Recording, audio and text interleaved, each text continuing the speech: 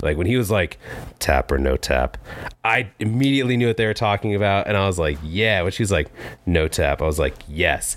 And they should get tap. There's nothing wrong with tap water. Just making that clear. Fluoridation water is healthy and good for your teeth. But continue. It makes you docile because that's what the Nazis did, and we just all as I'm drinking my water. The station with the best music. Best music. I love the music. Best music. Yeah. You're listening to Real Talk with the boys. In your face, all over the place. We're online 24/7. 24/7. This is T-Bone, the real bad wolf of Northern Nevada. Joining me from the Shag Pad in Reno, Nevada. C, but we also know him as Zaddy. From south of the border, he's one mean bean. We got Gordo. Classes in session. Open your books to page 68. We have Professor K. And for the next hour, we want to make you laugh, learn something new, and say, what if? This is Real Talk with the boys.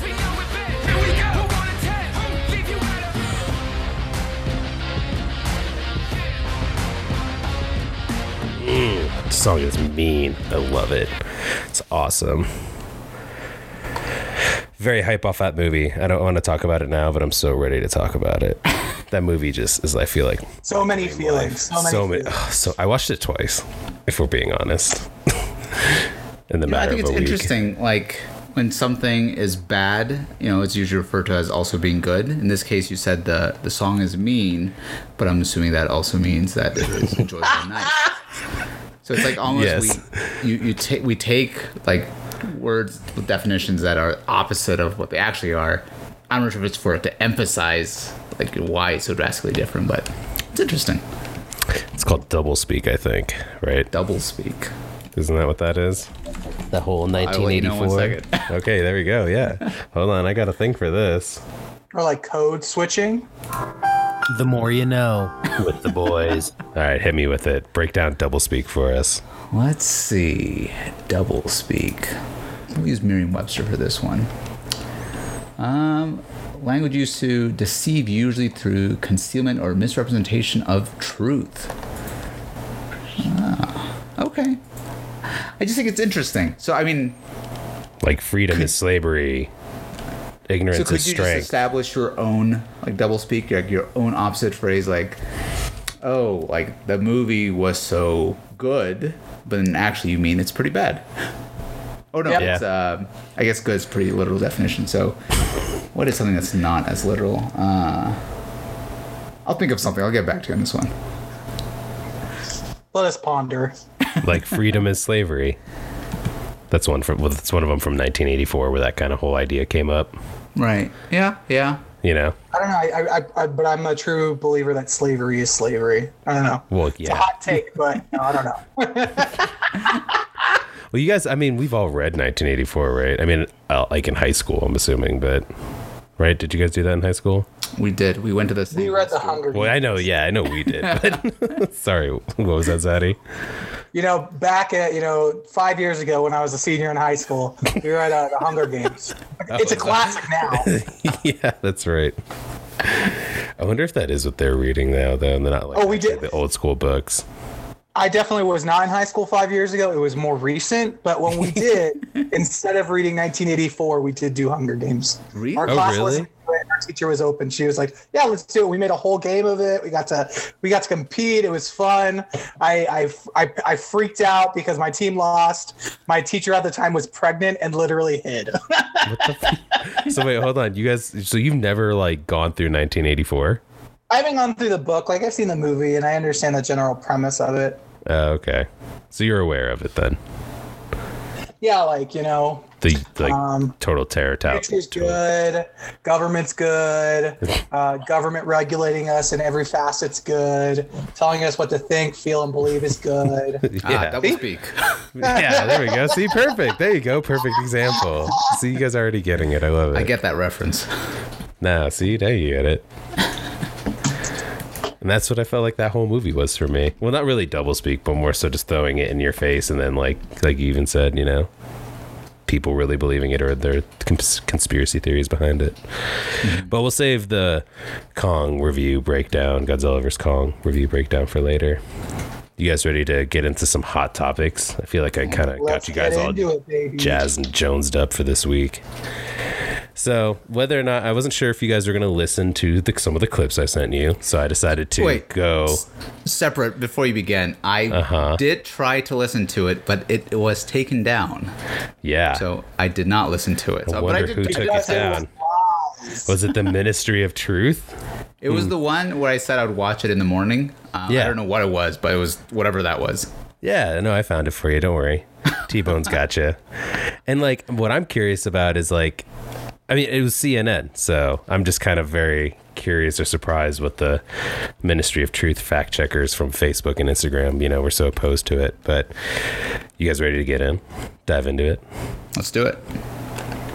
My main concern is that we're not going to reach herd immunity because of vaccine hesitancy. And I know that's hard for a lot of people to believe who desperately want the vaccine right now. And they're thinking, oh, well, it's just a small percentage of people who are actually anti-vaxxers. And that's true. There is the anti-science, anti-vaxxer contingent. But I think that there are many more people, millions of people who, for whatever reason, have concerns about the vaccine, who just don't know what's in it for them. And we need to make it clear to them that the vaccine is the ticket back to pre-pandemic life. And the window to do that is really narrowing. I mean, you were mentioning, Chris, about how all these states are reopening. They're reopening at 100%. And we have a very narrow window to tie reopening policy to vaccination status. Because otherwise, if everything is reopened, then what's the carrot going to be?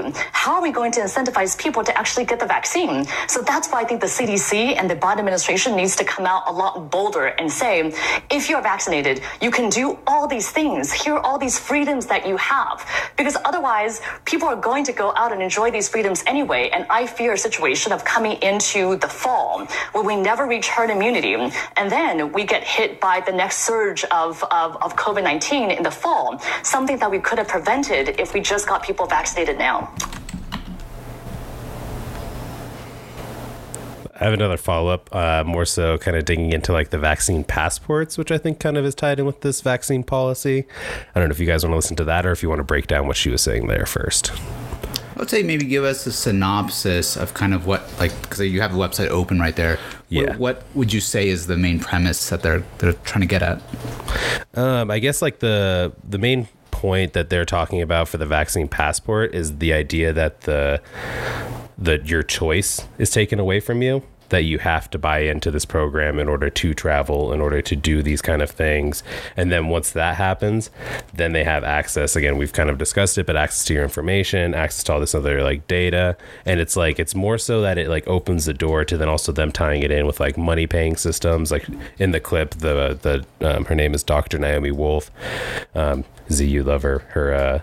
I looked her up just because I was curious if you guys would ask me who she was or not. But just to be prepared, I found out she's an American liberal feminist author. So I was very surprised by that. Yeah, and her last name's Wolf. All sexy. All sexy. I was very surprised by that. But anyways, she just talks about how like when they tie in, you know, first will be the vaccine passport, but then from there with the vaccine passport, if they get that going, then they can tie in like money and all this other stuff, which basically the fear is that it leads down to like kind of like the social capital system, kind of like with China, where again, you have to play into this system in order to kind of do anything. So just to start at a lower level, like from my understanding, there is no plan to do any kind of vaccine passport at the federal level, correct? This is private businesses and states that are implementing these strategies. Is that correct? Yeah. So as of right now, yes. But the clip that I previously just played, the doctor Leanna Wen is saying that that's what the CDC and the Biden administration needs to come out and push these policies to then enforce vaccinations. At least that's what I'm getting from this, so that like people, if they are going to go out and enjoy these freedoms, as she's calling it, with or without the vaccine, that we need to do this before, so that the incentive is to get the vaccine so you can enjoy the freedoms. Kind of like how the CDC just released over the weekend that fully vaccinated people can travel, enjoy all these freedoms or whatever, but they still can't take off their masks, which is a whole other debate. But so I there's definitely a lot to unpack there, and just a few quick thoughts. I do feel like some of the terminology that she used in the clip may not have been the best, just because I feel like it can easily trigger. Which you got on the mind? No, I'm just kidding. Sorry. I feel like it can easily trigger someone to think like, oh, their freedom is being taken away because they don't have the vaccine, which I don't think is necessarily what she's really trying to get at. Or even the imagery of the carrot and the stick kind of a thing, is it's just like, because when you say the carrot, the other thing, I guess on the other side would be the stick, right? Sure. At least that's what I get from her, again, saying that. I don't know if that's kind of what you were alluding to as far as like the way she was phrasing all that. I just think it was just very poorly worded. I think there's just so many phrases in her dialogue that just catches everyone's minds, like, oh gosh, like this is happening, like my guns are being taken away. Yeah. Obviously she didn't say that, but I'm sure someone thought that. That's a joke. But I was going to say, I think in addition to that, from what I've seen so far, private businesses are implementing these in terms of like what you can do and what you can't do. So if Disneyland, for example, says like you can't come to Disneyland if you don't have the vaccine and proof that you have a vaccine or a recent negative test, that's their right to do that. And I don't think that's necessarily they're private businesses. It's not a public organization. So it's not like you can't physically go grocery shopping, like a need that people have to do. This is just those additional things. But Z, I would love your thoughts on this. Yeah, I for me at least, how I understood what she was saying is that the whole premise of the discussion around the pandemic and really getting back to normal was that we were going to be on a dial, right? It was never going to be a light switch. And that's how they always sort of described it throughout the last year. Like this whole process is a dial, right? Like as things get better, we're going to be able to open more things up. As things get worse, we might have to turn it back down and impose more restrictions. What she was saying here is that we're instead going from 0 to 100, and people are going to say, well, everything's open, so it must be over. I don't need a vaccine because it's all good. Like, I think she, just like Prof. K said, it was poorly phrased, because what she was saying is people will not feel a need to get vaccinated because they're seeing everything as open and everything is back to normal. And I think that is similar to what we've all talked about, like in our own experiences, that depending on where we're at or where we are, some things seem normal, like it seems everything is back to normal, whereas it's not. So I really just thought it was more of poor phrasing on her part. As it relates to the vaccine passport, I 100% agree with you, T-Bone, like we talked about, like we need to be mindful of what sort of additional information that the government can pull from us. But I don't necessarily think we need to get to a point where it's like, oh my God, they're going to create this social capital program that we're basically China. Like this is purely a safety guard for us as individuals. Like in all honesty, I as an individual would like that idea of a vaccine passport, because it gives me some reassurance, like, okay, I'm a little bit more comfortable knowing that everyone in this space is in fact vaccinated. So I certainly see the concern and frustration about it, but I think we need to dial back the fear in a social capital campaign coming out. Like people like us need to dial back the fear of that, or like the news, or who, I guess. As it relates to the vaccine passport? Yeah. I would say anyone that thinks it's going to become a structure to impose social capital and set a caste system, because quite frankly, we do already have a caste system that we need to dismantle, but I don't think that is something that they're currently imposing. And if they do, T-Bone, I'll be right there with you protesting. Duh. With you, me, and Prof. K. I mean, and I think if you take your vacation days, let's do it. I think the point about people who've gotten the vaccine and having to still continue to wear their mask, and once again, I haven't like thoroughly looked into this, but I think from a purely kind of human perspective, if I were to go out, not wear a mask, and someone asks like, why don't you wear a mask? And if I were to just say I'm vaccinated, I feel like that is a really easy scapegoat that anyone could say that. So if you didn't want to get the vaccine, you could just potentially lie and say you got the vaccine so you don't have to wear a mask. So I think this is, in my opinion, a way to safeguard that, to kind of ensure that more people actually continue to wear their mask, including people who may potentially spread the disease still.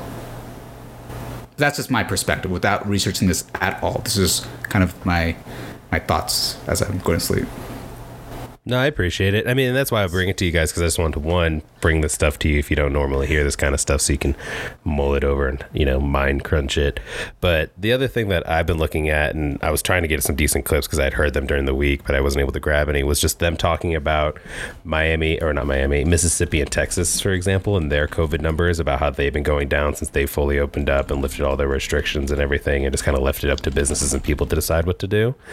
And I just thought that was interesting with, again, it kind of seems like, she might have gone a little extreme in this clip, but I feel like it's because they have that fear that, like, and I see this from a totally public policy perspective, is like their policy window's closing. Like, with more states that just go along with this route, they're not going to be able to push forward these kind of programs, or it might happen here or there, but it won't become like a widespread thing like they're kind of like, I guess, more so hoping for. But I personally just think we've missed the window, and I just don't think that this will be fully, I think it'll be more of an option to opt in and not regulated like federal, like for air travel. Possibly. I think that's where I think it'd be curious, because then it's like starts infringing on rights of whether or not you're enforced to be in the system or not. That's kind of where my main concern comes into.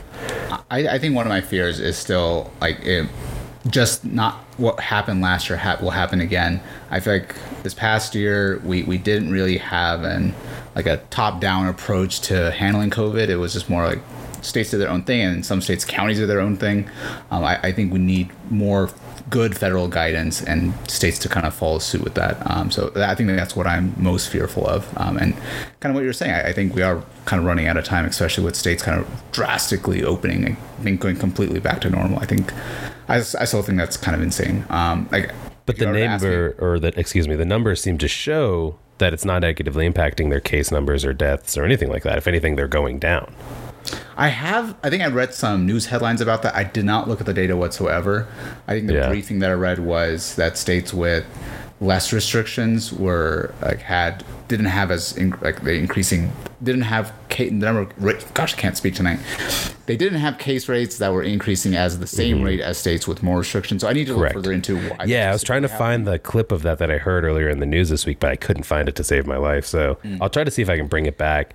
I know one of the brief things that they did mention is some of the similar factors that occur in states with less restrictions there's generally less testing. So there could be more prevalence of disease, but it's just not awareness to it because people aren't actually going to the lab to identify if they actually have the COVID without showing symptoms. So that is a potential factor, but I think when we get better testing done to where, like, for example, in Washoe County, we're actually able to look at COVID in water samples. Like, so when someone flushes their toilet and looking at kind of Washoe County as a whole to see the kind of prevalence of COVID in the area. If we could do that in more states, I think that would give us a better indicator, because your urine doesn't really lie. So I think that would be a good, honest approach to doing that versus. Well, wouldn't it be from the other way though? Isn't that why they were doing the anal swabs? I think, maybe that's the case. It is ultimately kind of what your excrete is, whether it's urine or feces. Yeah. But it comes down the same pipe. So I think that's a much better approach than, kind of hoping people to go getting tested. This is I think a much better approach. So I think we'll get a better idea in the future. Just not yet. No, I don't disagree. Again, like we kind of had said a few weeks ago, just look at the numbers and see how they kind of play out. When I think it would be like middle of March when they had announced that they were doing this kind of stuff. And again, it's only been a few weeks, but just from what I'm kind of seeing, I'm just throwing it out there. I don't think we're going to end up in this kind of total utopian Big Brother type society, at least not like China. At least I don't hope that we will. But you just see the attempts, and then you see like the whole wellness stamp thing. Did I send you guys that video where it was like Lady Gaga, Robert De Niro, all kinds of like all these actors just talking about how like there's going to be these seals going around and all these businesses saying that they're complying with like certain standards to be like, this is a safe space to go to. And I'm not people opposed are to that, but yeah. Oh no, well, and again, this just kind of like comes down to my main point. I think kind of goes back to last week too, is just like, I think my kind of message and what I really want to bring up and kind of what I'll leave this whole thing on is really just the option or choice to opt in or not to any of this stuff. Like if I see those kind of symbols on a business, I'm not going to go to those businesses, because to me, it's just like ridiculous to go that far into that level. I mean, that's just my personal opinion on it. But I think that's one thing we should all take it back to, is that we all have choices of whether or not we support or don't support these kind of like systems. And I think that's the most important part, is that it's not a federal choice that I'm mandated to either go to these places or not go to these places. But again, I have the choice to, well, if this person wants to operate their business this way, I won't do business with them. Kind of, again, if Disneyland wants to require a vaccine passport for, the Disney Mickey pass, that you got your Mickey jab or whatever, I just won't go to Disneyland. That's my choice to do that. And I think like where we kind of agree on that, and I think that's, if we stay that way, cool. But if we start going again to like a federal mandated thing, you lose travel privileges, you lose whatever it is. That's where I start to fear us then going into like another system. So, or just, whatever, the snowball of then like tying in like a money paying system, tying in like even just sharing your medical documents like that. Like, I just feel like, where's the HIPAA on that? And again, if it's voluntary, then I think you just kind of throw away all those kind of protections and rights. But then your medical data is just being transferred between companies, just like Facebook does. And I don't know, and go down a rabbit hole with it. But we already did. Yeah, I know. You guys just kept letting me keep talking, so I was like, just keep going with my thoughts. But again, it's just like, I just love that one line. It's like, click OK to continue. Me personally, I'm not going to click OK to continue. But I also was thinking about, if they do these vaccine passports, what if I get a clamshell? Like, what if I get an old school Razr flip phone? Like, how am I going to show my QR code to say that I've been like safe, I mean, you could probably print it out as well. I'm not sure exactly. I don't think Nevada's developed a program yet or not. But yeah. Speaking of that, and I won't even get into that, but you guys heard about IBM was You're the one who getting into developed. it right now. What are you doing? I know, because I want to. I'm just going to tease it for next week. But you heard about how IBM developed the passport program for New York, right? I think I saw a message you sent with that. I don't think I looked into it. Do you know T-Bone, what you else? sent us too much stuff. I know. It's because I just have so much good stuff. My whole thing is just IBM. They developed the whole tracking system for the Jews and the Holocaust, and they helped Germany with the times of the trains and the tracking of the people and basically orchestrating the genocide. I'm just saying. So IBM are similar to- anti-Semites. That's what you're saying. Well, I think more so IBM is just, they're in with the They're world Nazis. communist cabal trying to take over all of us. No, communists, not Nazis. And They're Hitler's involved. still alive. No, he's dead. He might be in Argentina. We don't really know. But T-Bone, again, I love you. Let's go to the next topic. I'm just saying, bro. Look at the history, man. But yeah, so anyways, that's my stuff. I don't think Sorry, I'm not trying to silence No, you. you're good. No, I mean it's good if I it's good if I come with stuff to back it and I just don't just spout off this stuff to you. I like to come with hard facts, so don't worry. COVID's not going away. I'm gonna keep bringing y'all the truth. So I think this is a perfect transition when you were saying that you're going to come back with kind of evidence and proof, kind of validating kind of the points you're making. And so the point I want to talk about very briefly, I think this is just a quick discussion, I would say more so. Hopefully, maybe it's a long discussion. I don't know. I'm going to stop talking and I'm going to figure it out. But my topic is the common ground. So whenever we do any kind of research, whenever we're trying to find, like when we worked on the COVID dashboard and just analyzing our COVID data, one of the first questions we always ask is, do we have good data? Like in statistics, the common phrase is GIGO, which is garbage in, garbage out. So if you have poor quality data, you get poor quality results. But with COVID, especially over this past year, and I think in most cases, public health issues, in my opinion, shouldn't be a political topic. We should have a public health approach to it, solve the issue, and then move forward. We shouldn't really divide people based off of their opinions on kind of people's lives at stake. With that being said, I think there is a lot of issues in terms of what the common ground is of what we define as evidence. And so when I go into look to see how Nevada or the U.S. is doing, one of the trusted sources I go to is the CDC, the World Health Organization, and the individual state agencies or the county health departments. Just because I've worked in those areas, I know how the data is collected. I know the disease investigators. I know how they get sent to the CDC. I know how they assess it.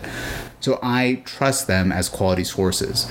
And so the reason I bring this up is if we have a common ground of where we define as this is a location or this is a type of data that we all agree is valid, then we could make conclusions and have arguments based off of that and then come to like an agreement and say like this is a concrete solution because we agree that this is valid data, we assess it unbiasedly, and that's how we make a conclusion. So I just wanted to see your guys' thoughts on what you define as a good quality resource where you can analyze data and make concrete solutions from. And if we don't have an agreement on what that is, that's something we should look, I think, further into. Yeah, no, I think that's fair. T-Bone, what's reliable data and sources to you? I'm so glad you brought this up because it leads me into a teaser for next week as well, too. But I have a great report on the WHO report that came out, the World Health Organization report that came out after their search into Wuhan and the origins of the virus. And it's very interesting just the way that report came out and how basically the research was done by the CCP and not by the actual WHO investigators. And the CCP had say or control over who the investigators were that showed up, both the World Health Organizations and who those World Health Organizations investigators were. But before the report came out, China had final say, at least, the CCP had final say on whatever the report findings were. And basically the report findings were just very ambiguous as far as it could have been from a bat, it could have been from this lab. It didn't really have like an answer, which not necessarily was expecting an answer, but for me, I then don't really necessarily trust this data if it wasn't done by an independent source and the CCP had total control over what they saw, what they got to research, and finally what was the data put out. So like that's where I again kind of have questions when we say the WHO is a valid source. Well, to me, not really, because they kowtowed to a communist regime. So the CDC I would trust more than I would the WHO. But okay, so we'll ignore the World Health Organization for the time being. I'm not saying they're not a valid source. T-Bone, that was definitely your opinion, so we're just going to put that out there. Hey, but if you kowtow to a communist government, are you not then valid, trustworthy source? Because now you're compromising your integrity. We will definitely come back to that. But I do agree that I think we do need to ensure that when we look at how studies are conducted, we need to know who the funding source is, because there's a lot of bias because of that. So I completely agree with that. So when it comes to the U.S., when we're talking about COVID data in the United States for number of cases, mortality rates, vaccinations, what is the location, or what do you consider a valid source? Like you said, the CDC or the state health departments for each state. So when I was looking at like Texas and Mississippi, I went off of their state. They have, they put up their charts and you just see their cases, over whatever. I think it's pretty much a year now is how long they've been, or at least what they show on the graphs. So like that's at least where I go looking at this on top of like, okay, I'll go to a news source and let's say we got it from this health website. So then go to the health website and look at it myself. Because at least for me, and I think I've said this to you guys as, and I'll say it again on the pod, but like one of my favorite, or at least one saying that just really stuck with me is I listen to everything, look at it all, research it all, and then I kind of find the truth for myself. So that's kind of the way I go about it. But I know a lot of people just look at the headlines and don't necessarily look where the actual data is at. So right.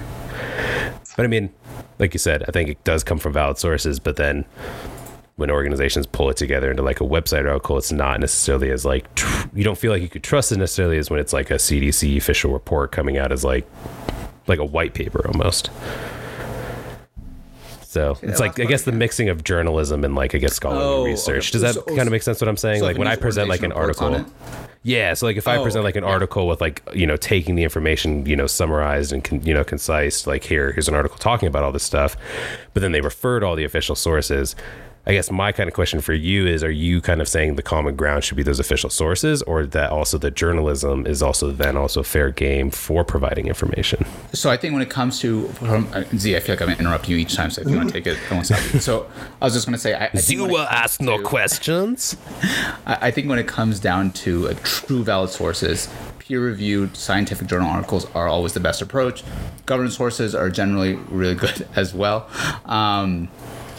But I would say when it comes to news organizations, you always have to take it with, I think, and always, it doesn't matter if it's left-leaning, right-leaning, or down the middle, you always have to take it with a grain of salt and always go back to the source. One of the assignments I have my students do every single semester is they take a news article from an organization they listen to, they look at where they got their data from, and they assess if there was any bias introduced. And I would say more often than not, like even the ones that I listen to, like there is generally some form of bias that is included. But in some cases, it is pretty accurate as well. So I think it's a great place to start. But I think, like kind of what you said, you should take a holistic approach, look at it from multiple sources, go to the original data source, and kind of assess it that way. But as long as we have an agreement on, like, for example, the CDC is an accurate source that we trust the data they produce, then we can kind of continue some of these arguments. Because if we don't have that agreement, then I think it's really hard to actually come to any conclusions. Yeah. No, Sorry, go for it. No. Thank you, Prof. K. No, I 100% agree with both of you. I think you both touched on it, but it goes back to the point that Prof. K started with is, if you're getting garbage data, the information you're sharing is garbage information. And I think that's exactly what like T-Bone was saying as it relates to the World Health Organization. Like I 100% have not looked into it, but like if it is what he's saying, I would agree with you that we should be concerned if it's purely from China. But as it relates to, finding and interpreting information, I think it is important to have a sense of skepticism like T-Bone does on the information that's being presented. One of the things I think back to is, I'm a big fan of Kara Swisher. She's a tech journalist for the New York Times. She talked about this point where she was attending like a Facebook event, how they were highlighting Facebook Live, right? They're like, look how cool this is. Everyone's going to be able to stream their own content immediately, available to billions of people all at once. And she just raised her hand. She was like, are you guys not concerned with some of the ripple effects? And they were like, no, this is great. This is all good. This is going to be great. People are connected. What did we then start to see? Without having that discussion and that thorough debate, we saw a tool that was intended to be beneficial and useful to all people be used to highlight mass atrocities, whether it's the shooting in New Zealand, misinformation. Like, I think there is always an intent of, what data are we getting? What are we trying to understand from this data? And what are they trying to convey? Like, the other aspect I struggle with is when we're talking about COVID, I agree that, some states are showing good signs, but I also am concerned by who is sharing this information. I know T-Bone's referencing Texas and Mississippi, but we're seeing new reporting that, some of the information from Florida has been misrepresented, and along with New York. So I think just and like Michigan. My intent was to say that all of these states have a political interest, right? Cuomo, Whitmer, Abbott, DeSantis, they all have an incentive to protect themselves from the political consequences of their inaction or failures, whatever we define that as. And I think we've got to be mindful of that information and how and who is providing it to us. So, we all need to be able to know how to read and interpret information that we're given and then be able to fact check it. Great. But, I just want to say, I do just want to say, like, whenever I go to Breitbart, it's trusted, valuable. I don't even need to go beyond it. I just see it. It's there. Yeah, it's like listening to NPR. It's just facts, news. They give you information. Why would you go there? Paid for by the CCP. It's all approved. T-Bone, China, NBA gold. T-Bone, I think you're misled. NPR is a biased news source. We cannot trust them. Yeah, no, it's Only total Breitbart propaganda. Yeah. Well, maybe OAN. I don't know. I don't trust them either, too. I don't.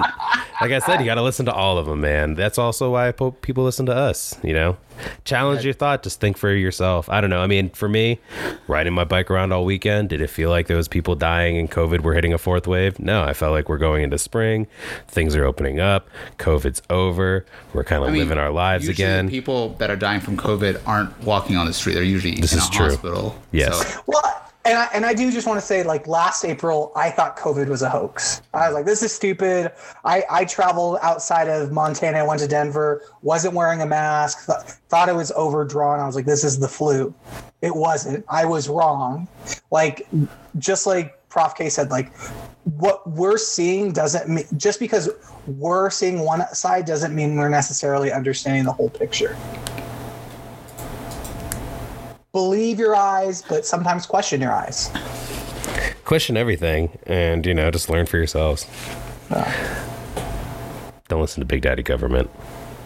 Only listen to Big Daddy Z. Yeah, exactly. There you go. Segueing on to the next topic. I think I had an item I wanted to talk about. Our favorite former Speaker of the House turned marijuana lobbyist, John Boehner. I think there's a quick CNN clip that highlights his new book that he's releasing. Let's go ahead and play that. John Boehner's upcoming book, published in Politico, in which he really addresses how this problem in the Republican Party predates President Trump. And I want to read you just one excerpt that gets to the heart of the power of the buffoon wing. He says, these guys wanted 1,000%, 100% every time. In fact, I don't think that would satisfy them because they don't really want legislative victories. They wanted wedge issues and conspiracies and crusades. A lot of them just wanted to blow up Washington. That's why they thought they were elected. Obviously, that's a huge condemnation from a former Speaker of the House to the base of his political party that has led to people like Matt Gaetz. What's your take? And T-Bone, we can stop there. I feel like we can sort of talk about it. He is So I just wanted to say this is what really what I said, and the segment I titled it is "Fuck You, John," because what would have been great is, as Speaker of the House, him saying this is ridiculous and condemning some of the craziness that was being said on the right, and instead of allowing it because he knew it was more beneficial for him and the corporate wing of the Republican Party to maintain power. They knew by allowing these crazy people like Matt Gaetz, I'm speaking solely on my subjective opinion, T-Bone, I know you'll have thoughts, Matt Gaetz and Marjorie Taylor Greene, like these people have been able to flourish because these folks like John Boehner, Paul Ryan, quite frankly, Mitt Romney until recently, allowed for these people to have a voice in the Republican Party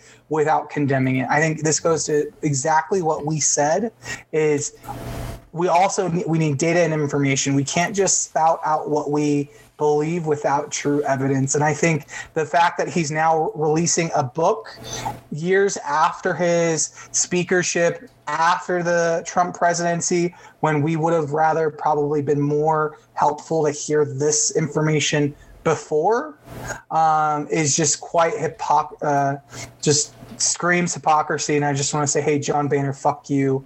I hate you. You're now a marijuana lobbyist, so I support you on that, but you're a cuck. Thoughts? Sorry. I was super triggered when I saw this. I was like, this fucking asshole just wanted a fucking royalty check. Like, all these journalists are going to read his book and talk about it. I'm like, we all know this. Some people on the Republican, some in the Democratic Party are crazy. And people that had power, authority to call them out and challenge them didn't because they thought it was going to be beneficial to them. Can I just say something, Z? Go for it. Hell yeah, bitch! Yeah! No, I'm totally with it. I mean, some of what you said, but most of it, yeah.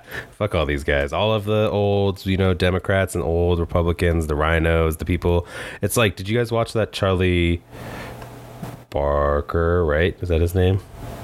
The basketball player. Charles Barkley? Charles Barkley. Yes. Sorry. Thank you. I sent you a clip of him just kind of like talking about just like, there's more so about like racial divides and issues in this country, and it's kind of more so saying there's good people all around, and it's really the politicians, the elites, the people who want to keep the control and the power and the division in this company to be able to push whatever policies, because then they have that other side to be the enemy, right? Like, it's all about more so, instead of finding compromises, it's more so about having the boogeyman so then they can push forward their like policies. So I don't know. At least that's my personal opinion on it. Like, I completely agree with you. Like, cool, you're writing a book now, but you could have like talked about all this stuff. And like, even more so now, you're a marijuana lobbyist. But then the Biden administration like fired a bunch of people for having passed marijuana use. Hey, I totally disagree with that. I was to say easily Biden could just remove marijuana from the Schedule 1 drug. Like, he has that ability. Same thing with like, and Harris is out there talking about how she's used it. And it's like, again, like you said, the hypocrisy is just on full display. And it's just, again, it's these leaders, it's these like top people, even AOC. This might not be kind of related to what you're talking about, but there was an article that showed that she was the least productive member of Congress. Like, she didn't get anything passed, didn't change anything. All she did was just a Twitter queen. Like, she was the Democrat version of Trump. If anything, Trump was more effective because he actually got stuff done. I know. I'm sorry. That just triggered you. But I mean, I'm just saying that article came out. That was a non-biased article that came out said she was the most useless member of Congress. There's an article. It's proof. Google it. It's real. She was the most useless member. I'm not saying that she hasn't accomplished a lot, but don't you dare. Well, and even her video also responding to why people calling her out as to why she didn't go to the border. I was like, girl, you need to calm down. It's because of racism, but it's fine. Anyways, I feel like I kind of derailed your topic there, but I agree with you. I'm over all these BS politicians. Like, I'm caring more so now about who I vote for. I'm not voting for just who's there in the status quo and who's been there, right? Like, just because it's a Republican person or a Democrat person, like, screw both of them. Like, find out what these people are really about.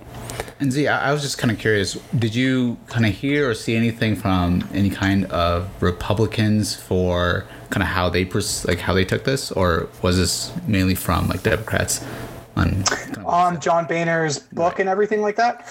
So there's a mix. There was a former Republican congressman who is an ally of Boehner who said the same thing. Like, he was like, yep, we all said this behind closed doors and everything along those lines.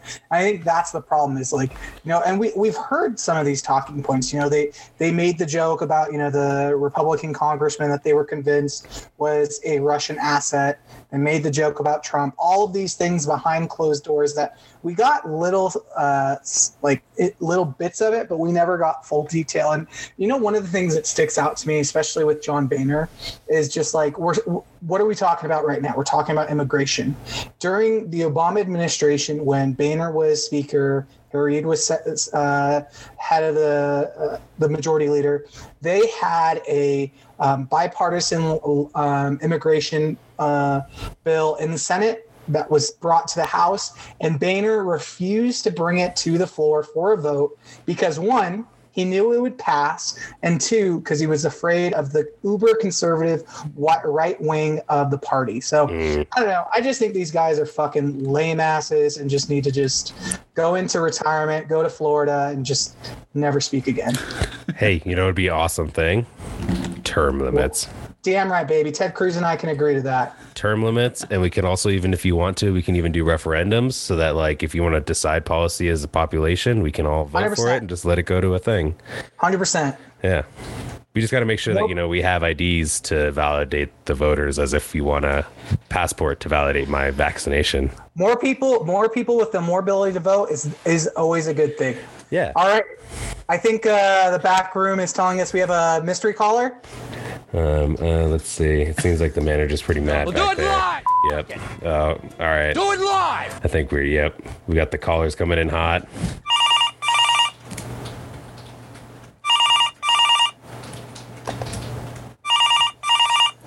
Hello, caller number 13. You're live on Real Talk with the Boys.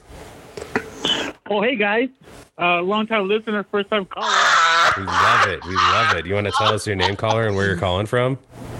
I'm Elazar, and I'm calling from Reno, Nevada, the BLC. Awesome. Ooh, BLC, baby. We love it. Well, we're really glad to have you on finally. I know you've been calling every single week, so we're glad to hear your voice finally. Finally. So I know you probably already know what we do with this segment, but just for our listeners who may be brand new, just because we are reaching brand new heights every single week. The point of this, we're going to play a mystery sound for you, a sound that is, as you probably guessed, a mystery to you, but we know the answer. You will have, I believe, 3 guesses with 2 hints, and you can use that in any order you want. So you can do all 3 guesses and then ask for the hints. It's not too useful, or you can scatter it in between. It's up to you. And If you get it right, you will get the ability to, we'll donate to a charity of your choice. And unfortunately, if you get it wrong, we'll also donate to the charity of your choice, but we will judge you slightly. So that is kind of the downside. So hopefully that makes sense. Do you have any questions? Nope. All right. Good luck.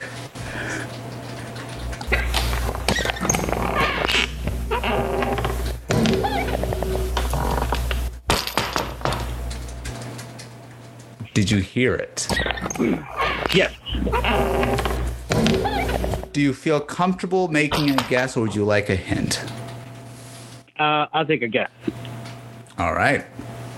Is it tying up a balloon? Tying up a balloon. That's a very interesting guess. It is not correct, but I do like where you're going with that. Do you want to hear it again?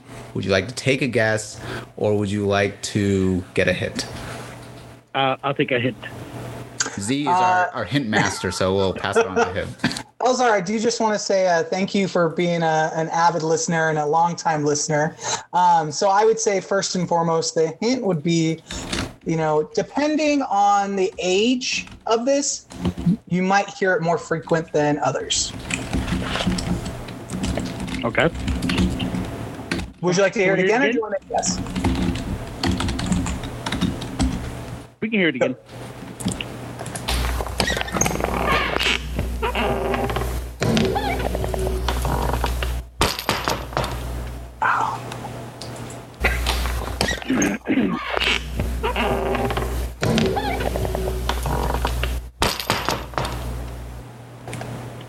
Is it the outside of a door, not the door itself, but like a screen door? Ooh, that is a perfect answer. Nailed it. Let's just, Elzar, before we ask you who you want to have this donated to, was it when you heard the slam? What really sold it for you? It. My dad yells at me every time I open the door, and it sounds similar to it. Nice. Elzar, it sounds like you would be like a junior. Is your dad like a senior? Do you guys have the same name?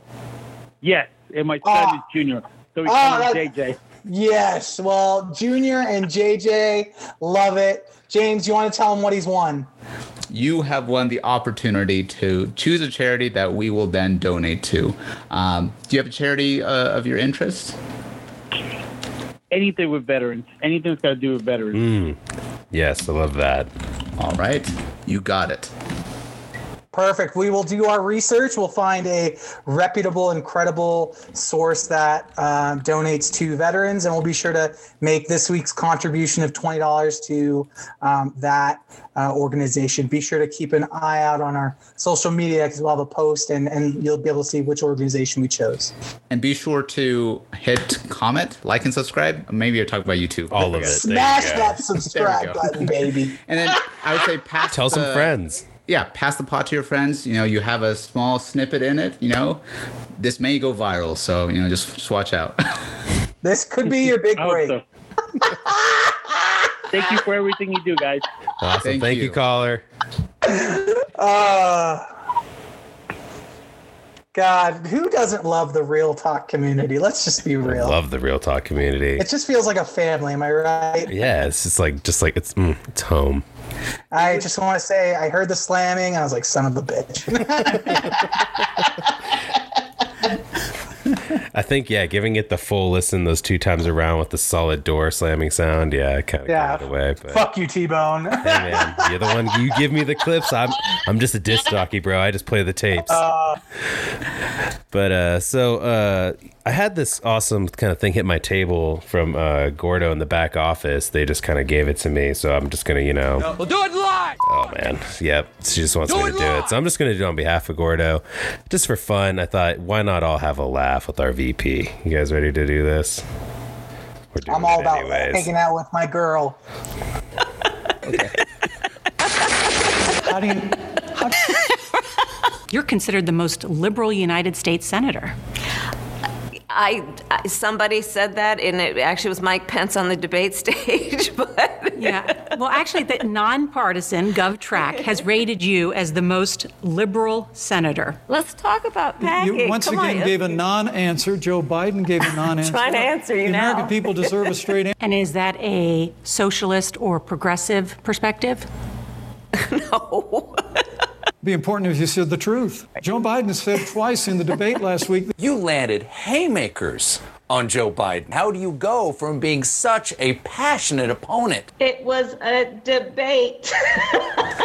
Ron Gold has said that he is for the legalization of marijuana recreationally. Your thoughts on that? That he is entitled to his opinion.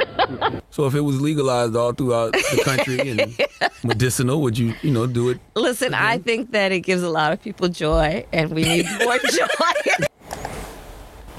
So I just got us a little clip for later if you guys ever need to laugh or want to cackle. No. I got just locked up safe for, whatever you want to call it out. That was a Gordo special, so I got that. I just didn't want that to go by the wayside. We put a little work and effort into producing. As a fellow cackler, I'm triggered with this video. If at one point in my life someone makes a video of me cackling and tries to discredit me, aka Gordo, I'm coming for him. I think you just put a challenge out for someone to make a special of all the cackling from our podcast. For the love of God, don't ever do it. I think it's also Z's a best difficult laughs. challenge because there's so many instances of it.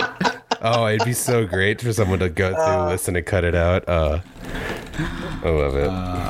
So what are your, did you have a comment about that? Thoughts? You love Kamala just as I do. I agree. I mean, I just think that it's just a tell is what I believe. I mean, I could be wrong, but I think it's just kind of like a tell of like more so when she's uncomfortable or asked a question she wasn't prepared for. It's like, it's just like a nervous tick almost kind of, it's just like a way to, and I wouldn't say that like, when I deal with like very awkward or serious situations, sometimes I have a problem with like smiling or just not knowing how to necessarily deal with it. So I sympathize, but I don't know, you're VP of the United States. So when you're asked serious questions and you just laugh it off, or like, I think one she got in trouble for recently was like a bunch of parents. It was like a parents teacher conference thing. And she was talking about the last year with COVID and what parents have had to go through. And she just laughed at it. A bunch of parents got mad at it because they're like, well, me having to become a teacher for my kid isn't really necessarily funny, but whatever.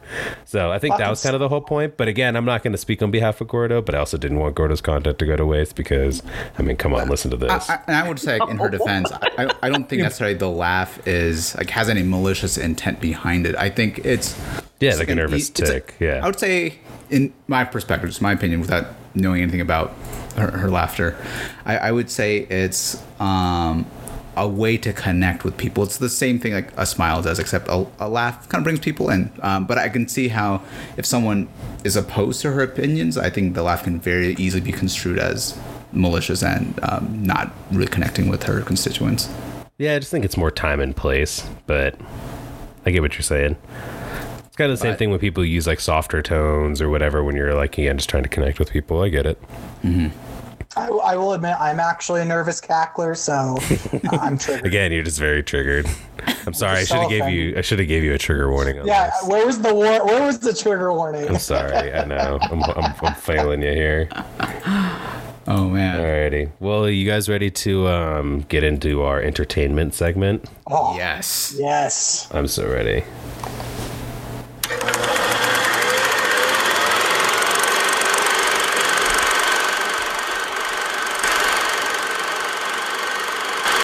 And just to give some context, we're gonna go over the Justice League first. So begins the end.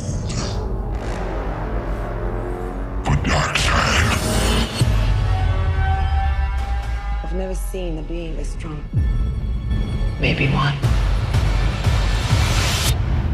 He's back.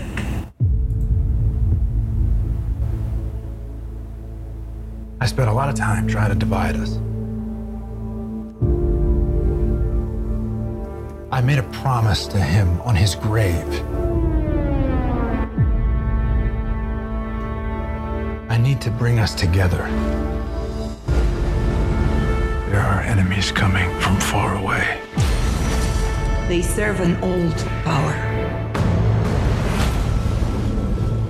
This world is divided. No protectors here. No lanterns. No Kryptonium. It will fall in his name. I have turned worlds to dust. All of existence shall be mine.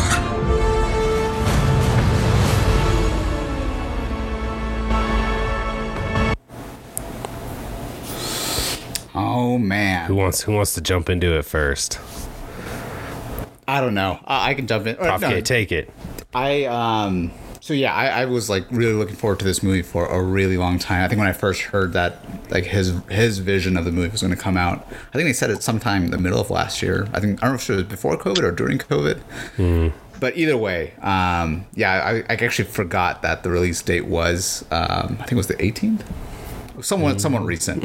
And so I did also hear rumors that it was 4 hours. I didn't really know until we actually started watching the movie, and then I got even more excited. But I would say like this movie, for the most part, like it was spectacular. I think compared to the original Justice League that was compressed down to I think 2 hours or so, this had the breathing room to be really fleshed out. It didn't feel too. I didn't feel necessarily it was too long. But I was a little discombobulated at first with the 4:3 ratio. I thought like I had like black bars on the side, so I thought something was wrong with my TV, and I was like, well, what's going on? So then I had to look it up, and I realized, oh no, that's kind of his vision for it. And oh man, it was just such a visual treat. Like I think for the video portion, even on a streaming service like HBO Max, it looked spectacular. Like easy 9 out of 10 for that. I think what they did with Steppenwolf looked way better than what they had with the original Justice League. The fact that they had Darkseid in this one actually was even better. Oh man. So 9 out of 10 there. The story, because it had room to be fleshed out, also 9 out of 10. One of the things I did wish they did a little bit more was give a better backstory to Darkseid. If you're talking about the equivalent of like Thanos in the Marvel series, I mean, granted, Infinity War is later in the cinematic universe. He had a more fleshed out story, and I think he needs that because I think what's really important for a movie like this is you need to be able to connect with the heroes, but also the villains. And Steppenwolf we can better relate to, but Darkseid I couldn't really do that from the movie on its own. So I docked it a little bit there. Audio, it was the score was really good. They brought the composer for this movie was Junkie XL, and he was actually replaced when Joss Whedon directed the film, and this is like one of the first times when someone lost their job that got brought back on to finish his score. So I did really like it. It complemented it, so I gave it a 7.5. Nothing's too spectacular, but it was a really good score. One thing that I'm not fully sure if I liked it or not was the amount of slow motion in the film. I did enjoy it, but it was a really large amount of it. I didn't realize how much of it at first, but someone actually measured it, and it was a pretty large portion of the movie. A solid 2 hours of the movie. And was that just outside of the Flash, or was that because of the Flash's like? No, speed? That was all. You're saying in general. All characters had it. Yeah. Gotcha. So a lot of Cyborg's scenes, like his backstory scenes, had so much slow motion in it, and it was a little distracting, but it was still a visual treat. So I loved it. I feel like I'm taking over. You guys go ahead, and I'll jump in. No. So what's the total calculate? What's the total score? Mine is an 8.6. Nice. Awesome. T-Bone, do you wanna go? Sure. Yeah. I mean, I can jump into it. I mean, pretty much nailed all the points. I thought it was thoroughly a better movie because you got to at least flesh out the story.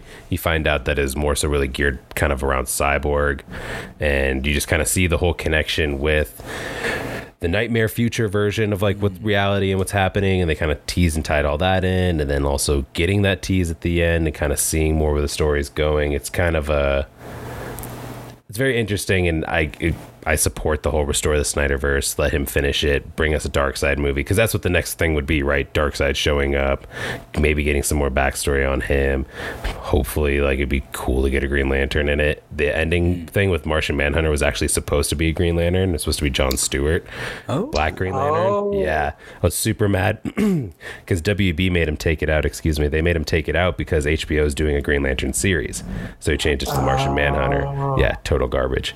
But either way, let him finish Capitalism, am I right? Exactly. God. The cool thing is, like, stars like the guy who played Deathstroke and the guy and The Rock who's playing Black Adam, they're trying to talk to the WB executives about trying to continue this vision, or at least finish it and then do whatever they want to do with the other films.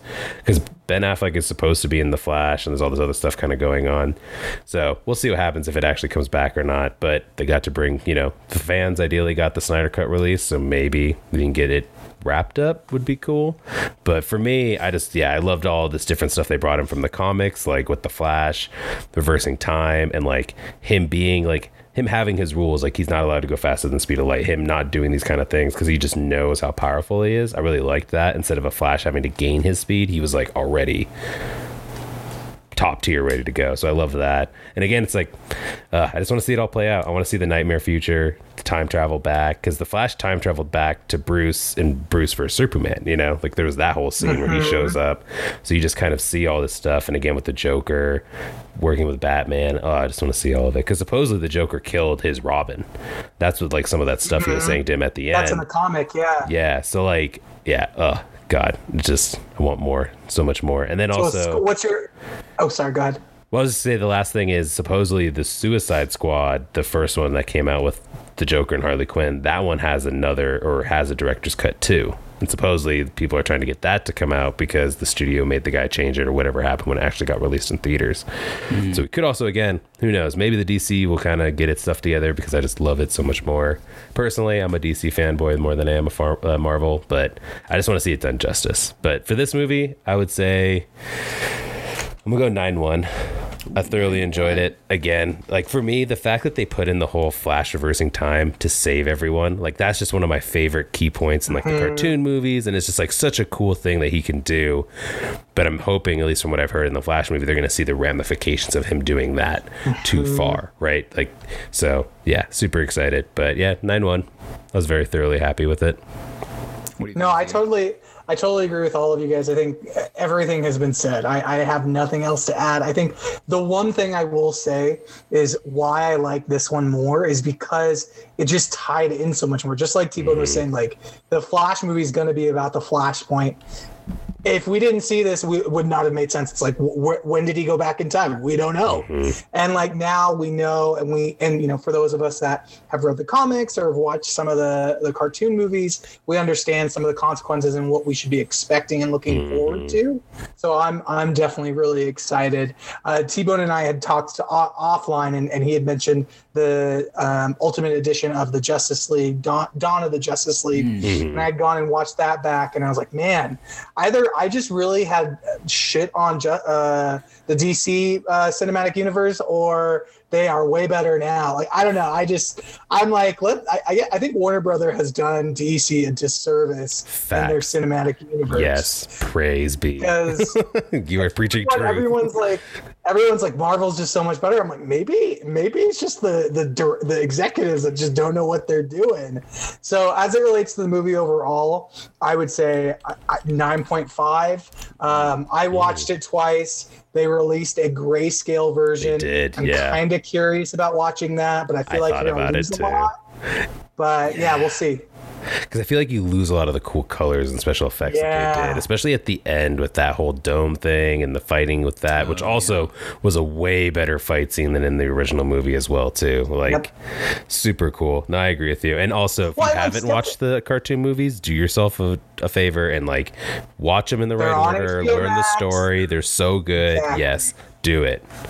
But sorry, I will just say, like, I agree with you guys. Like, I like the story arc of Steppenwolf so much more in this version versus the last one. Like, his whole process was redemption and forgiveness for Darkseid, whereas the last one was like, oh, he just sucked and he's trying to prove himself again. Right.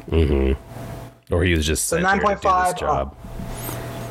Yeah, great movie. I am very curious how, like, if there will be rippling consequences of kind of what they did with this movie. So now that there are streaming platforms where you can upload kind of any kind of length of movie that you want versus being restricted in a movie theater, like I could potentially see directors going back and re-editing a film to their original vision, making it longer, and people will just accept it because if they want to watch it, they'll watch it. And so this might set a new tone, and I'm all for that because there's movies that I've loved, like Lord of the Rings. If there's an extended version, I'm not opposed to that. Yeah. Is there a director's version of Wonder Woman 1984? Just curious. Yeah, seriously. Like, something a little different. Well, that's something we talked about too, kind of previously outside of the podcast, was that like there are so many director's cuts for older movies and previous movies that were more so just released to DVD that I don't like. I'm curious now because I've noticed with HBO Max that they are putting all the director's cuts of various movies or extended versions available to watch as an option instead. So if you go to a movie and you go to the bottom, it'll show you if it has an extended cut or a director's cut or not. So I've been like kind of taking the time to watch those instead if I want to rewatch a movie, because at least it's different, or again, it's the vision of what the director really wanted. And I just kind of feel like DC got screwed because they were trying to compete with Marvel during its heyday. Like you had the Marvel pinnacling to, you know, Infinity Wars and Endgame, and at that time you're trying to be like, oh look, we're trying to start the Justice League. It's cool, I promise. And you're like, no, I want to see Thanos and the Infinity Stones. So I just feel like it was like, again, like the Marvel execs. But oh yeah, the cartoon ones do the same thing in the same amount of time, and they're still good. I'm just like, yeah. Well, I think it's like you're saying, the execs care more about the motion picture box office release stuff, where they don't care about the cartoon because it's just going to the streaming services. So I think really the execs just need to get themselves out of it. I do think that let the nerds take over. I'm like briefly hoping that like I'm, you know, like what T-Bone said, I'm full support of like restore the Snyderverse. I think I have a brief hope for this, and I think there's a lot of people who are really pushing for this. The fans did it for the first time, potentially do it again if they can really see the justification of like they can see a huge revenue for this. Like if the second and third Justice League came out in theaters, just like in Infinity War and Endgame, we would see it multiple times and we would enjoy it. So yeah, I'm really hoping for this. The only thing I'm a little skeptical of or scared of is kind of WB's plans for this upcoming year of releasing their films on HBO Max. If that's the case, my big concern is that this might make it where future films have smaller budgets to create their overall films. This can lead to better efficiency and less cooks in the kitchen. So I think it could potentially be a good thing in the long run, but that is a big concern of mine. Because I think, you know, like kind of what T-Bone said, I'm a pretty big DC fan, at least when I was growing up as a child. Like, you know, we saw like the Batman, Superman cartoons, Justice League cartoons, and so really seeing this kind of come to fruition was pretty exciting. And so everyone was a DC fan until Iron Man 1 came out. This is also Let's be very real. Well, because if you think about it, I feel like Marvel Comics were kind of a little bit bigger, or, you know, older generation kind of a stuff. And then again, like the 90s cartoons were more so, they did have Iron Man cartoons, but they weren't as good as like the Batman cartoon. I didn't and know like they had an Iron Man one. Yeah, because he was tied in with Spider-Man. Yeah, because like he crossed over into that, and sometimes they had an Iron Man. But I just don't feel like they gave it the same justice as they did DC. Because like you said, they also had Justice League, these long-running cartoons and stuff. But I think with the streaming...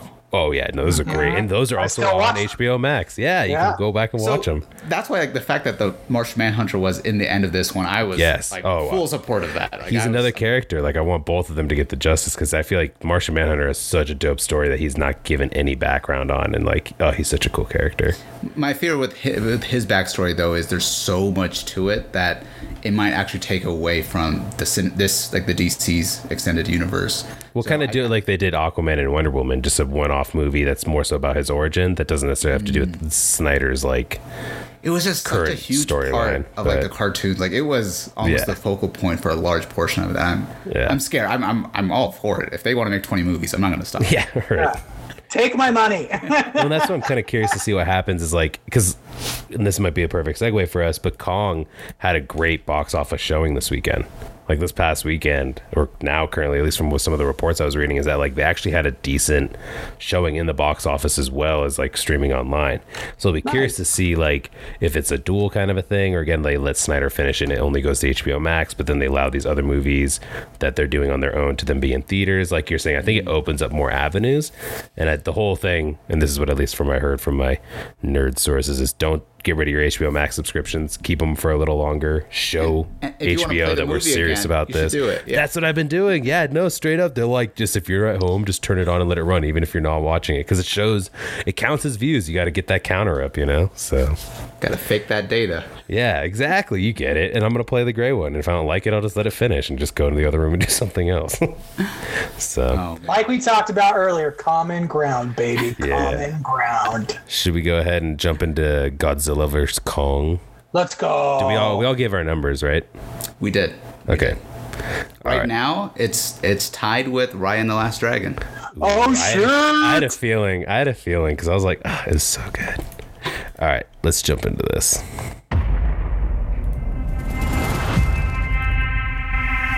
This is our only chance.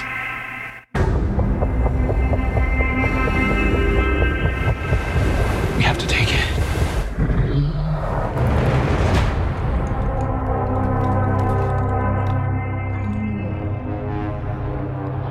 We need Kong.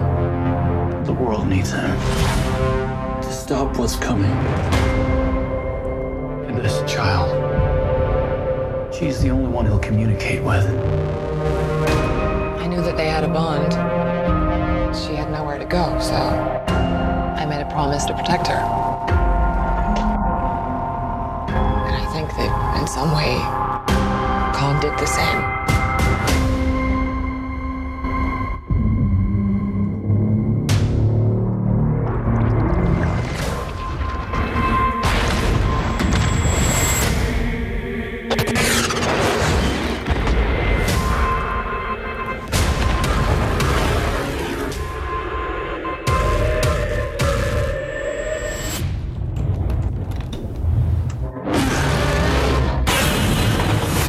Godzilla.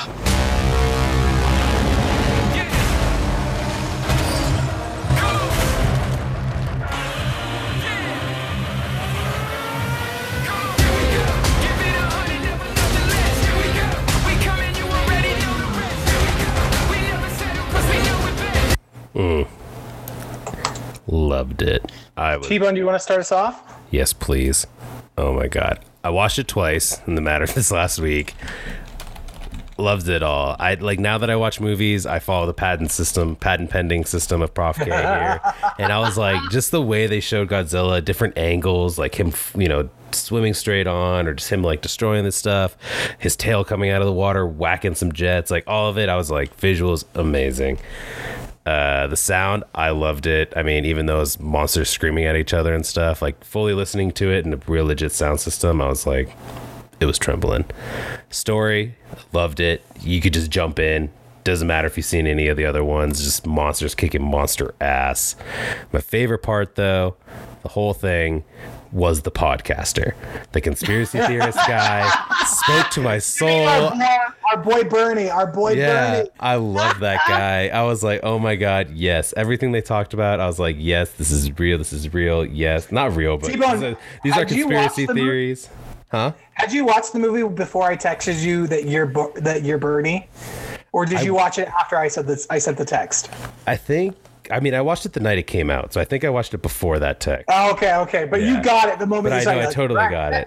Well, like for me, when he was just like, even again, like also the girl too, the girl, I think her name was Madison, who was in the previous Godzilla's movies, her buying into it, I was like, yes. Like when he was like, tap or no tap, I immediately knew what they were talking about, and I was like, yeah. When she was like, no tap, I was like, yes, that's how I'm gonna find the one.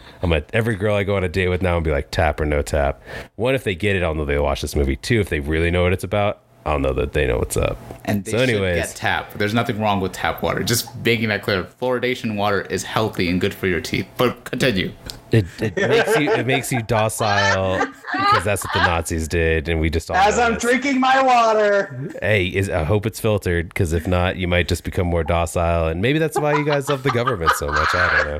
But anyways, the tunnels underground, the hollow earth, like the whole thing when the conspiracy podcast guy was like, I know they're up to something, and then they were like sub-level 33, and I was like, I see your symbolism. I see you guys throwing out this stuff here, because 33 is like a secret code number for conspiracy theory stuff. So I was like, again, I was just in love with all of it. It was great. The secret tunnels of them saying there's a whole like underground civilization built for the elite, so if the world goes to crap, they can just go down there. Facts. I mean, at least according to me and my conspiracy theory information sources. But anyways, save that for Conspiracy Corner. I loved it. 9.6. I think that's where I was at with it. Before I was talking with you guys, I'd really thought about it. I was like, watched it twice, like I said, in a matter of a week. I loved it. So, Z, what do you think? So I sorry, enjoyed it. That was a lot. No, I loved every second of it. So T-Bone, I agree with you. It's an enjoyable watch. But where I'll disagree with you is I didn't find it necessarily that well, I was not that engaged, right? Like, again, I think I've talked about it before. Like, I'm pretty dumb when it comes to making predictions in movies. And the moment I saw Mega Godzilla, I was like, oh, so they're going to have to fight him and they're going to come together. Got it. Moving on. Literally, the moment I saw that, I was like, oh, I know how this is ending. And then when it ended, I was like, but aside from that, I thought the movie quality and everything was good. I love the fact that they said, fuck reality. We're going to build the Hyperloop. There is an inner Earth, a hollow Earth. Like, all of it was just like, fuck reality. We're just going in. The other thoughts I had was like, the CEO of Apex is Elon Musk. So we should all stop trusting Elon Musk. Yeah. So I just want everyone to know this. Elon Musk is bad. Watch Godzilla versus Kong and you'll get it. I am just saying, he came up with the Hyperloops, right? He could have a whole underground thing we don't even know about built for the government. Exactly. That's how they move their space rockets. I mean, exactly. And he's an egomaniac, and we should be scared. But also, I was saying was the part where Kong kills the one of the monsters in the hollow earth and he drinks their blood. I was like, brains. Yeah. Yeah. I was just like, I don't know about that. Like, I was like, I feel like that could be a conspiracy on how AIDS was started. When he did that and he does it to Mega Godzilla, I was like, is he going to drink the oil? Like, is he going to die from it? Also, I felt like Godzilla could have killed him early on, so I don't know. All in all, good movie, good summer box office. If this was a normal, non-end of the world kind of year, everyone would have loved it. Everyone would have enjoyed it. I'll probably watch it more times, but all in all, I'd say 7.7. 7.7. So we saw this yesterday. We hadn't seen the original Godzilla, or not the original one, the 2019 one. I think King of Monsters. I may be pushing the title.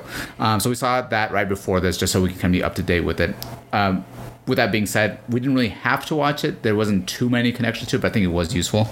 I will say, like, for visuals, this was like such a visual treat compared to even King of Monsters that was made 2 years ago. It was really good detail.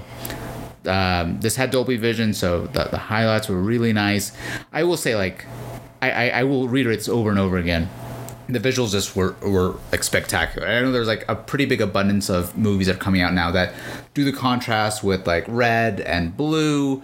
This one did like red and I think cyan maybe, and that worked really well, and I really enjoyed that. So for visuals, easy, a 9 out of 10. For audio, kind of what T-Bone was saying, I did think that the audio complemented the movie relatively well. There were some parts where the audio just kind of cut out slightly, and we replayed portions of it just to see if that was the case. It did for a few portions. It just wasn't a full transition, but overall I did enjoy the audio, so I gave that a 7 out of 10. Kind of what Z was saying with the story, I would say and I was trying to think of this when we were finishing up the movie. The best comparison I could do is it had very, what movie was it? Pacific Rim vibes to it, where you have the kaiju, and I was like, afterwards, like, are they in the MonsterVerse too, or is it separate? And I still don't know the answer to that. They maybe I don't know, but so you have a core group of people versus some evil being. But I think the trouble with any kind of monster movie is, movies that usually are successful are based off of where, like, we can relate to kind of what we said about Justice League, the characters. And so for the humans in it, we could easily relate to it. Like, right when I saw the podcaster, I was like, that is so Tony. And like we like said it multiple times, like that's definitely Tony. I think we're making bets like, when we're doing the podcast, like, who will say that was Tony? And we're like, everyone's going to say that. And everyone did. I'll own it. I'll wear that badge with honor. No tap for me, baby. And so that I connected with really well, and I thought it was pretty funny. But for Godzilla and King Kong, I did have a harder time actually connecting with kind of what they were struggling with and their storyline. So I was taken away from that a little bit. But also then, like, when you're watching a movie, you want to analyze it a little bit. And so when they go to Hollow Earth and when King Kong enters, like, the main throne area, when I see a double door opening, I'm like, I don't know if like like King Kong's family would build a door, and let alone a double door. So with hinges that are sliding, like, I don't know if I buy that. So with that being said, like, that's what got you, not the whole Earth and the gravity not flipping. Even the Earth thing. Yeah, like it's the monkeys building double doors. That's realistic, T-Bone. That's real. I don't know why, but it really was the doors like that. When I was watching, I was like, I don't buy that. Like everything, I was like, I got kind of get science fiction. I was like, monkeys building the doors, I don't think so. But I did really enjoy it. So the story I did give a 4.5 out of 10. So in total, it came out to a 6.3. But very enjoyable film. I say if it's a movie where you can kind of sit back, relax, get some popcorn, and just enjoy a film in the background. So yeah, it was fun. Go ahead, T-Bone, you. No, you first. No, you said real. You were going to say real talk, so go. Well, I was going to say real question, but who won, Kong or Godzilla? There's multiple fights. I was going to ask the same question. See, we're just already synced.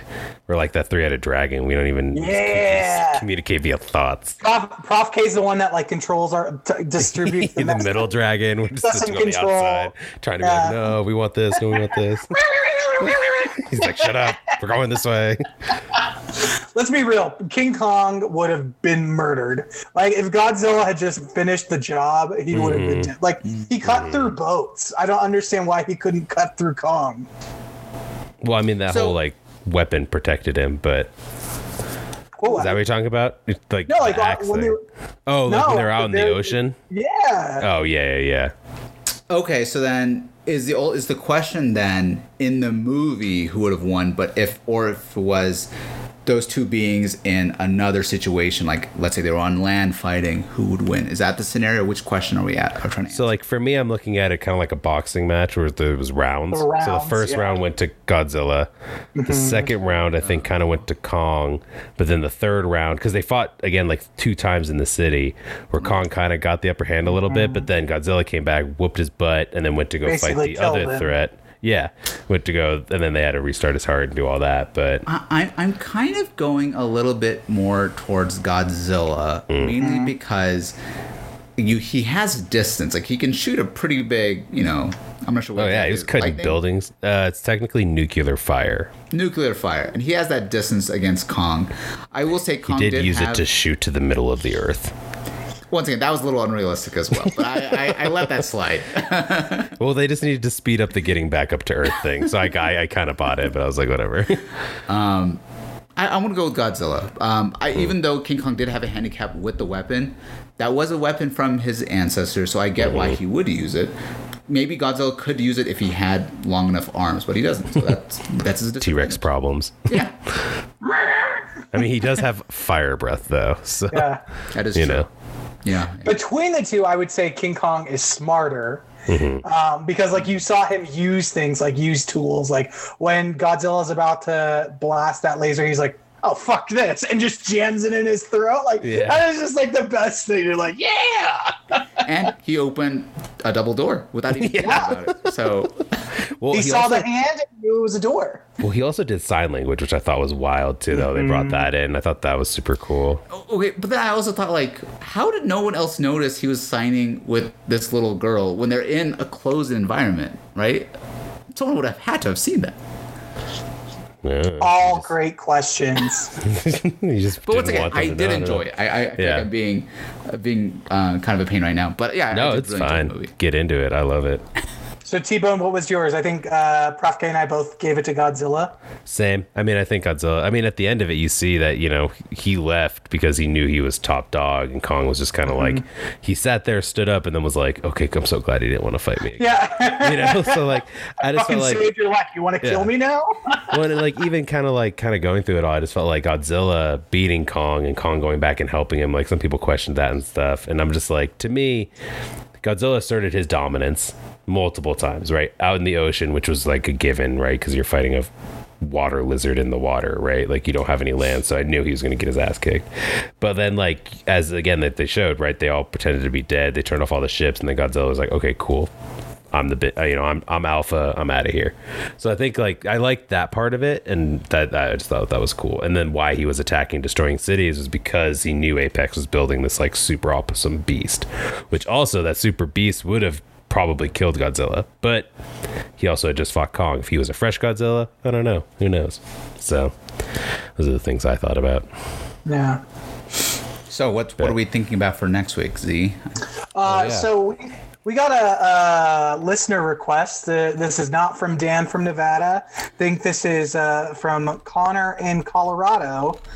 Connor spelled with a E-R, I believe, C-O-N-N-E-R. And he wants us to watch the College Scandal documentary on Netflix. It's known as Varsity Blues, the College Scandal on Netflix. Operation Varsity Blues on Netflix. I think this will be our first documentary, right? Yeah, and it sort of ties into the fact that we watched Varsity Blues when we did the Boys Live. So, you know. I'm with it. So next week we'll watch the documentary. I think we'll want to just talk about not only the documentary itself, but sort of the what the documentary entails and what our thoughts are. Yeah. Okay. No, I'm with it. That sounds awesome. Awesome. Sounds good to me. We love it when our listeners participate and, you know, get involved. Yeah. What'd you call it? The Real Talk community? Yeah, it's the Real Talk community. Yeah. It's a family, baby. That's what's up. We do it for family. It's all about family. Speaking of family, Godzilla, Hollow Earth. That's some real conspiracy theories. I know that transition was rough, hard, and didn't really make much sense, but I made it happen anyways. Now, we kind of talked about this. I don't know if we talked about it on the pod or not, but did you know that this was like a real conspiracy theory before the movie, or did you just think it was like a plot for the movie? So, Z, you can go first if you like. I was just gonna say, like, I've seen it in movies and like superhero stuff, so I've known it's out there, but I didn't think it was like a true conspiracy theory. Okay. I first heard of it in this movie, but this is mainly based off of kind of like the science we have available to us on kind of center of the earth and kind of the mass and the gravity that you would experience down there. So super interesting in what you say, T-Bone. Awesome. Well, then let's go ahead and let's get into some Conspiracy Corner.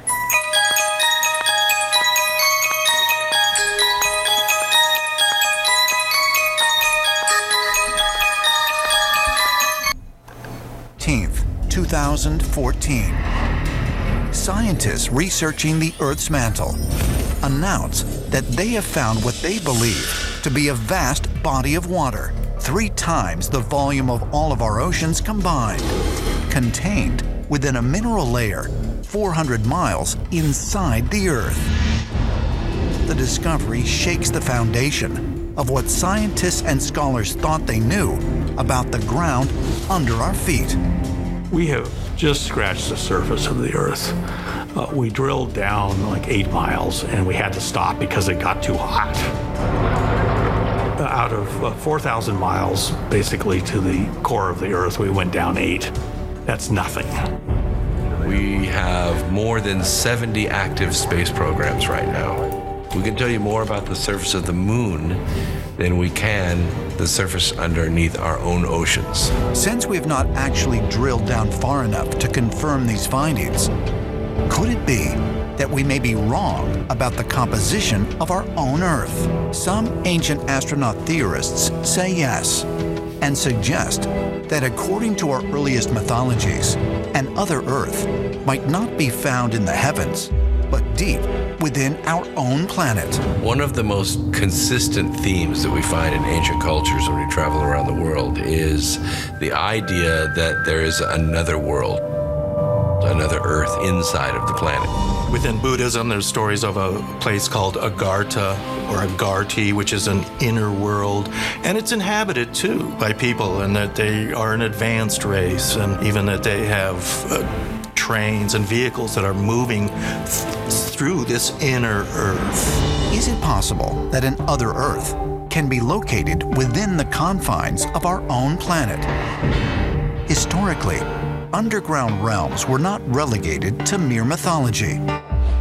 Well-respected scientists and mathematicians have long speculated about a theory that became known as Hollow Earth. The scientist Edmund Halley is most famous for Halley's Comet. He was also very interested in the Earth, and one of the challenges was trying to figure out what was the real structure of the inside of the Earth. He had a fascinating theory of not just a hollow Earth, but an Earth with multiple layers.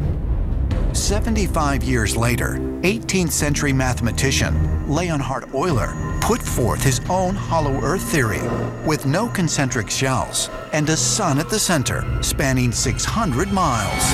Euler was a gifted mathematician. He developed this idea that the planet Earth is not only hollow, but the poles are actually thinned. And there are actually entrances into the inner core at the north and south poles of the Earth. He imagined that there were advanced civilizations living inside the planet. Ideas of an occupied hollow Earth would be revisited nearly 2 centuries later in 1947, when famous polar explorer Admiral Richard Byrd flew reconnaissance missions over the North Pole. Byrd allegedly reported in his private journal about a mysterious land beyond the North Pole, which he called the center of the great unknown. Admiral Richard Byrd was able to fly to the North Pole and back and recorded flying over lush green areas where none should have been.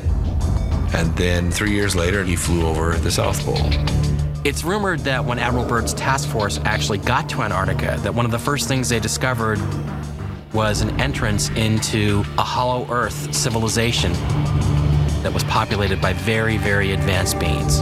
Admiral Byrd made a lot of unusual statements, including talking about what he called a new kind of craft that could fly from pole to pole. And when Byrd got back to the United States, he was brought back to Washington, where he was questioned very heavily about his statements. And allegedly, he was told to stop talking about this. Is it possible that entrances to another world can be found at the Earth's poles? And if so, did Admiral Byrd actually pass through one of them? According to some ancient astronaut theorists, such gateways do exist. If we were to discover the other Earth, the place we have sought, the missing world, it would be profoundly humbling. So this would be quite a paradigm shift. History would change in a very major way. So there you go. It's a quick little background on all the information related to Hollow Earth. The Admiral Byrd thing I've heard about before, so I thought that was pretty interesting. As far as like, there's not too much information on it, but it was an actual military mission that they had sent this pilot and this research team to go to the poles. And then around this time, that's when Antarctica was made like an international, I don't know exactly what it is, but it's like a land where no one's really kind of claimed, or everyone has like pieces of ownership of it, but it's like, you know, it's like kind of like international waters, I guess. Right. If that makes sense. Yeah. No, I think this was definitely a fun little like story and the kind of theory behind it's kind of curious to see what people like in earlier times saw and perceived what Earth would actually be like. So right, like myths and like all these different cultures having this story. It's like, it's interesting when you kind of find these shared stories that are shared amongst all these different cultures. Right. You know, of course, I always want to give my counter argument and kind of like to poke holes and maybe hollow out some theories, pun intended. You know, I'd be curious that I can see why they would tell someone like who might be making these claims like to stop making those claims, because I discredit all the other things they've been doing if people don't believe it. But I'm also curious how or why, you know, no one else, especially in our modern times, has ever seen anything like this or has gotten any evidence of it, going back to that common ground conversation that we had. But yeah, I definitely love these stories, and I think it's always entertaining to see kind of what people's thoughts were like a long time ago. Well, and how often are people going to the North and South Poles? I know, like, now the North Pole is kind of opening up for trade routes and stuff because of, like, climate change and, you know, the whole, like, shrinking ice caps. But the shrinking ice cap is true. Well, yeah, no, I know, because that's how they're able to get the ships through there. So, no, I get that, but it's more so the how we get there, you know, all questions. With the carbon tax and all that. But anyways, I mean, well, like, again, I want to go to Antarctica, so, like, you know, I want to see it for myself. I know it's, like, very hard and a very expensive journey, and I don't even know if it's legally allowed, but also, why is it illegal? I don't understand. Explain. People do visit Antarctica. I'm just looking this up right now, so obviously I don't know that much information about it, but I guess... Well, I know it costs around, like, $30,000 to $40,000. I wouldn't be surprised. But from here, it looks like tens of thousands of people visit Antarctica every year. Yeah, no, they have like manned research stations there and stuff. So like, but like to the actual South Pole, like the center where the hole is supposedly, to this whole center Earth. Where Santa Claus is. Yeah, well, no, he's at the North Pole. North Pole. Oh, fuck.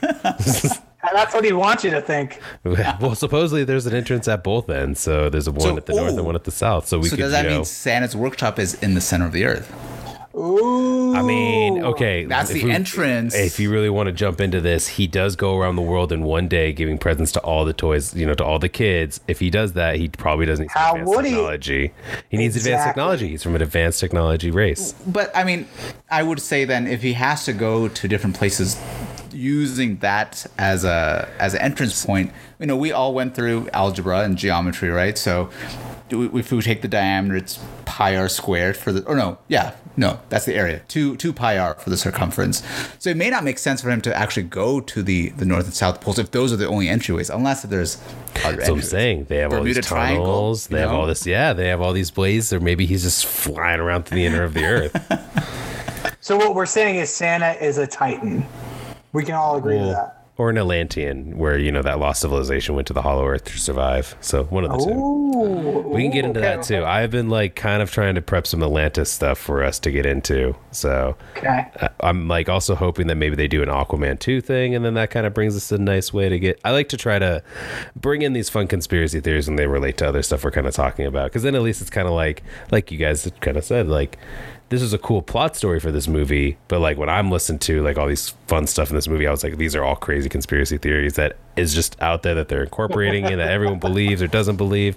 I just love it. So we're all like, oh, this is a cool storyline. And you're like, no, this is a fact. Yeah, I was like, no, the tunnels are real. They have these huge machines that dig them. They are planning for it. Like, I'm full belief that the government does have underground railroads, but that's just me. Nice. We can get into that one sometime too. It's a little off thing, but so that's all I got for you guys. I don't know if there's anything else you guys want to bring in. We're kind of hitting the top of the hour here. We got to play out some tracks. You know, we don't want to lose our radio license, so I think that was perfect. I think you can take us out. Awesome. Then I'm going to play us out with some sweet jams. Thank you for tuning in today to Real Talk. We thank our listener for calling in.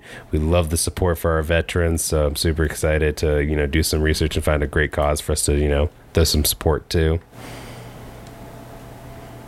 Hell yeah. Educate yourself. Like, I think that was a good theme of this episode, was to do the research, make your own conclusions, be responsible for yourself. Valid scientific sources to back up claims. As long as they're not sponsored by the CCP. Yes. Look who your sponsors are, I guess is my message. Play us out, T-Bone. Play us out. In your face, all over the place. We're online 24/7.